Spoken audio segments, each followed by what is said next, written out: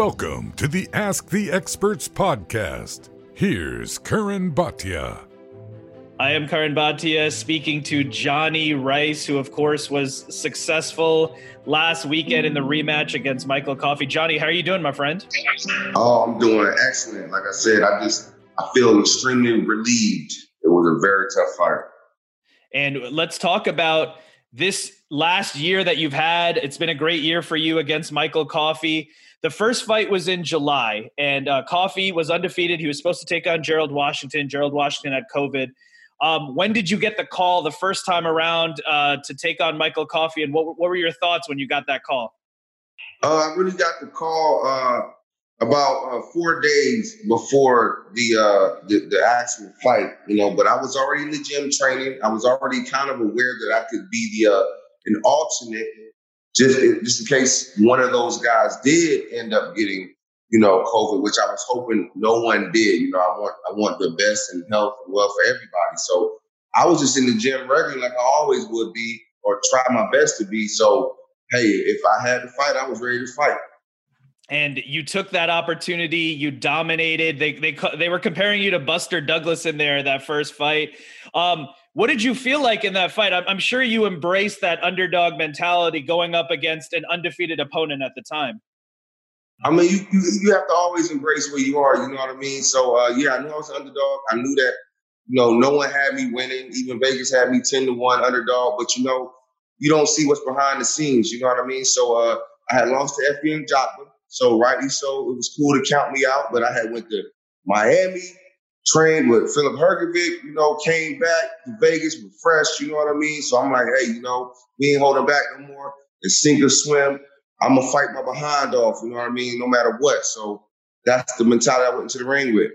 And you certainly did that on that night in July. You shocked the heavyweight division.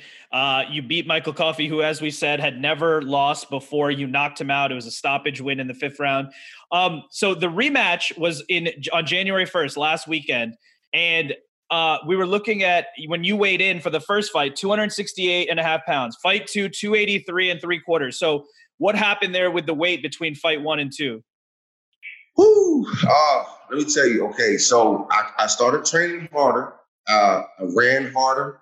I did lift more weights. You know what I mean? I can honestly say that Christmas and Thanksgiving, I might have ate a little too much, but not sloppily, but I might have ate a little too much. And I didn't make up for that by, got to work extra hard to drop your weight back down.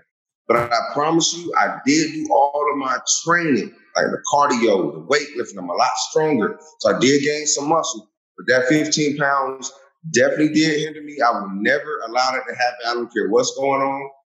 And I can say that, I'm relieved because I could have easily lost because of that 15 pounds because I felt it very early. And that can certainly happen. I think it happens to all of us during the holidays, right? Spending time with family and having some big meals and things like that. So I appreciate your honesty on that. Was it a situation, because we've seen this other times, especially like in the heavyweight division, someone has a big upset, like Andy Ruiz comes to mind, right? When he first beat Joshua, and then he got a lot of attention. He was partying more, celebrating more, and he kind of wasn't training as hard for the rematch. Was that part of it too? Like you had overcome Coffey once. Did you take your foot off the gas a little bit in terms of training? Well, I can honestly say that mentally is a big part of training too. So I didn't take my foot off the gas when it came to the physical aspect. I got great coaches around me that saw where I was, coming up short and especially in sparring. So they pushed me more in sparring. They did push me more in my running. Mentally though, even though you're there doing the training, you can get overconfident. You might not push yourself as much. You kind of feel like, hey, I got this, but again, I had great coaches that, even though I felt like I had this, it just made me spar even more. You know what I mean? Or they made me do a little bit extra to kind of make up for how I was kind of feeling mentally, like, a little overconfidence. You said, if you're overconfident, then do a little bit more then. And I'm grateful for that. And you, before Michael Coffey, you took on Dempsey McKean, who's a top heavyweight from Australia, rising. Efe Ajagba, who at the time was undefeated. So this was a big moment because you beat Coffey, you shocked everyone. But now the rematch, I'm sure in your mind you wanted to say, hey, this wasn't a fluke. This wasn't just Michael Coffey having an off night. This was Johnny Rice doing what he wanted to do in there. So how important was it for you to have a good performance in this rematch and show that the first time wasn't a fluke? Oh, it was extremely important. You know what I mean? I didn't want to just go back to being that underdog guy. I didn't want to just go back to just being a person called in to with no expectations. You know what I'm saying? And I was not going to allow myself to do that. You know, every time you step into that ring, you got to step in there to prove yourself. You know, you got to step in there to show your growth.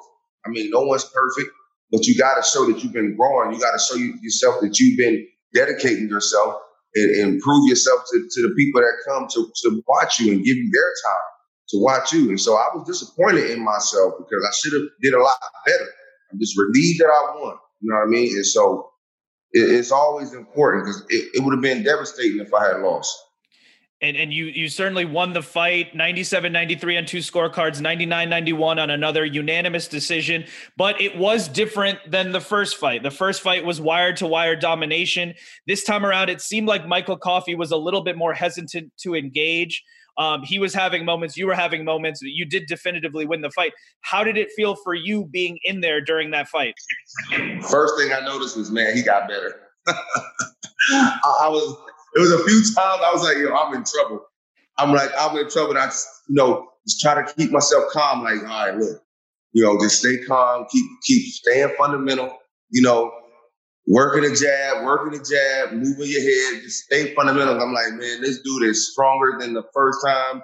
He is moving his head. It's like, that's what I mean by overconfident, right? How could you come back into a fight just expecting to beat the man again like that? It's like, the moment I threw a jab and he just slipped, I said, when did he learn how to do that? I'm like, that's delusional. It's like, yo, of course he got better. You know what I mean? So it was, like I said, it's just relief because in there, it was just, man, a few times I was like, yo, this ain't going good at all. You know what I mean? But you just got to keep fighting. And you certainly did that. You did keep fighting, even though he had moments. You didn't give up. And after the fight, I noticed you mentioned something your mom told you after. She said endurance, right? And obviously that was the key. So what's the backstory there about what your mom spoke to you about, and how did that motivate you in the ring? Well, she really did. She kept calling me. She don't really call me that much all the time. She kept calling me and texting me and seeing how I was doing. I'm just like, because in my head, I'm like, I'm going to get him out in like round 4, So I'm thinking like, oh, this is easy, round 4 for sure. You know what I'm saying? Like I did all my conditioning. Okay, I did that. I'm like, even more, round 4. That's how I was going. But then when she told me to test your endurance, it just stayed in my head. Like, I still didn't see the fight going all 10. But every time I felt like I wanted to, be like, oh man, like, this ain't going good. I just kept remembering this is a test of your endurance. Just keep fighting, keep enduring, keep going. So it really played a major part mentally for me. And the fact that it was a closer fight this time around, do you attribute that to, like you said, Coffey maybe got better, or, that was his first loss. He's a former Marine. He's a tough guy. So you knew that he was going to bring everything he could into this rematch. This was, almost the journey of his career would be possibly defined by this rematch. So it was a big deal for him, just like it was a big deal for you. Do you think it's a closer fight because of what he did, or also would you say because of the weight as well? Or was it just all of those factors together? Oh, definitely all of those factors together. Major part was him getting better. I mean, he got better, like it was drastically apparent for me standing in front of him. He definitely got stronger, he got faster, and he was a lot more fundamental. You know what I mean? So I saw that. Then the weight was there, so I couldn't really, do what I need to do to level off his rise of, expertise that night. I couldn't really do that because of the weight. So that was a big factor. But, thank goodness, like I said, I had my coaching staff put me through a lot more rigorous sparring. Had about 3 or 4 or 5 sparring partners.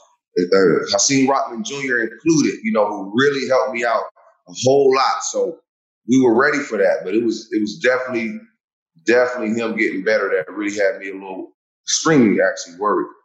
You mentioned Filip Hrgović. That's another great person to spar with and train with. He's become the new boogeyman in the heavyweight division. Right so now with everything that happened in that fight, in that rematch, we go to the scorecards. And when you heard your name, unanimous decision victory, what was going through your mind?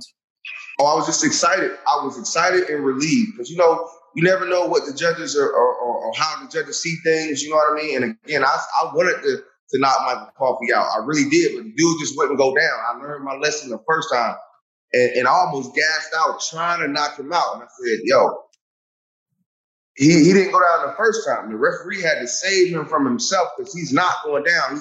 He's a pure warrior.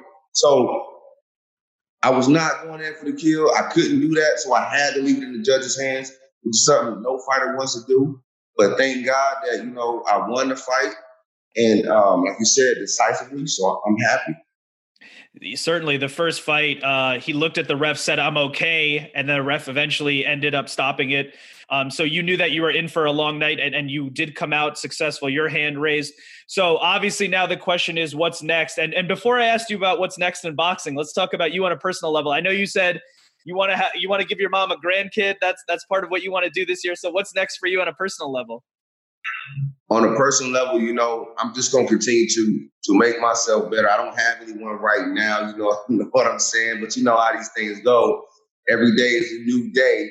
You know what I mean? I could be honest, you know, I kind of had this little concept in my head. You know, my birthday is, you know, 2/22. You know what I mean? This year is 2022. I'm like, I should have my first kid in 2022. Because my birthday is 2/22, you know? So that's kind of what I'm going on.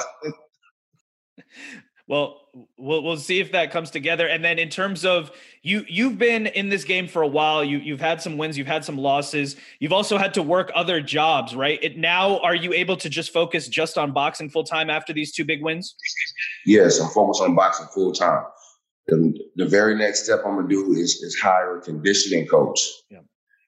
To help me take it to that next level. I have great boxing coaches, but I need a conditioning coach. So I am very excited about the opportunity. I'm very happy to dedicate myself to boxing. Full on. Do whatever it takes to be world champion. You mentioned that even during this interim period when you had to have another job, you would spend a lot of the time watching YouTube videos, scouting, right? Researching, looking for opponents. So now are you going to take that energy and do that full time? And you don't have to do that at your job anymore. You can do that just on a daily basis. Exactly. So what we're going to do definitely is increase the dedication. Okay, I was already dedicated, right? Did what I had to do. Now I'm in a position now where I can just get to boxing full time and just focus on my passion. So now I have an obligation and a duty to show the gratitude of where I've come to come in the ring, ready to show my all, ready to give my all every time, because there's no excuse now. There are no anything holding me back from doing that extra training to drop the extra weight. There's nothing holding me back from being my best every time I step into that boxing ring. And that's what I'm going to dedicate myself to doing and proving that I will be world champion.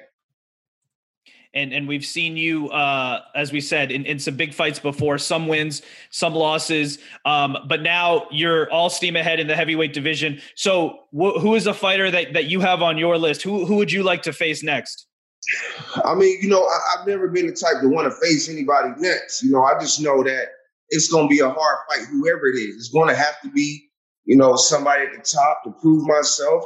Or it may not be so at the top, but they're looking to prove themselves. So I got to be looking to prove myself. So my job right now is just, you know, I'm watching, obviously, the top dogs, the top guys. I am studying them. I'm watching their fights, you know what I mean? I'm singing their praises, but at the same time, I'm doing my best to do what I think I need to do to beat them if I ever face them. Because I'm not stepping in that ring unless I'm confident that I'm going to win. Sure, I want a ton of money. 100%, but I'm coming to win because winning feels way better than that money any day.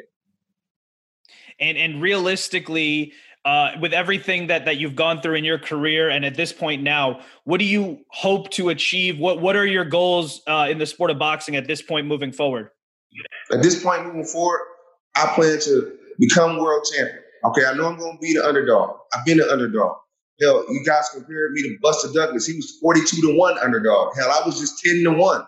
You feel me? So it can be done with complete dedication and focus, and again, surrounding yourself with the right people. Remember, I've been in this boxing game for a long time.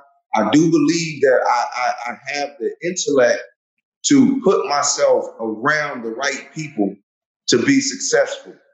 And so that's what I have to do. And now, like I said, I'm in a position to just focus on boxing. If I want to go to the Bay Area and train with Tony Yoka, I can.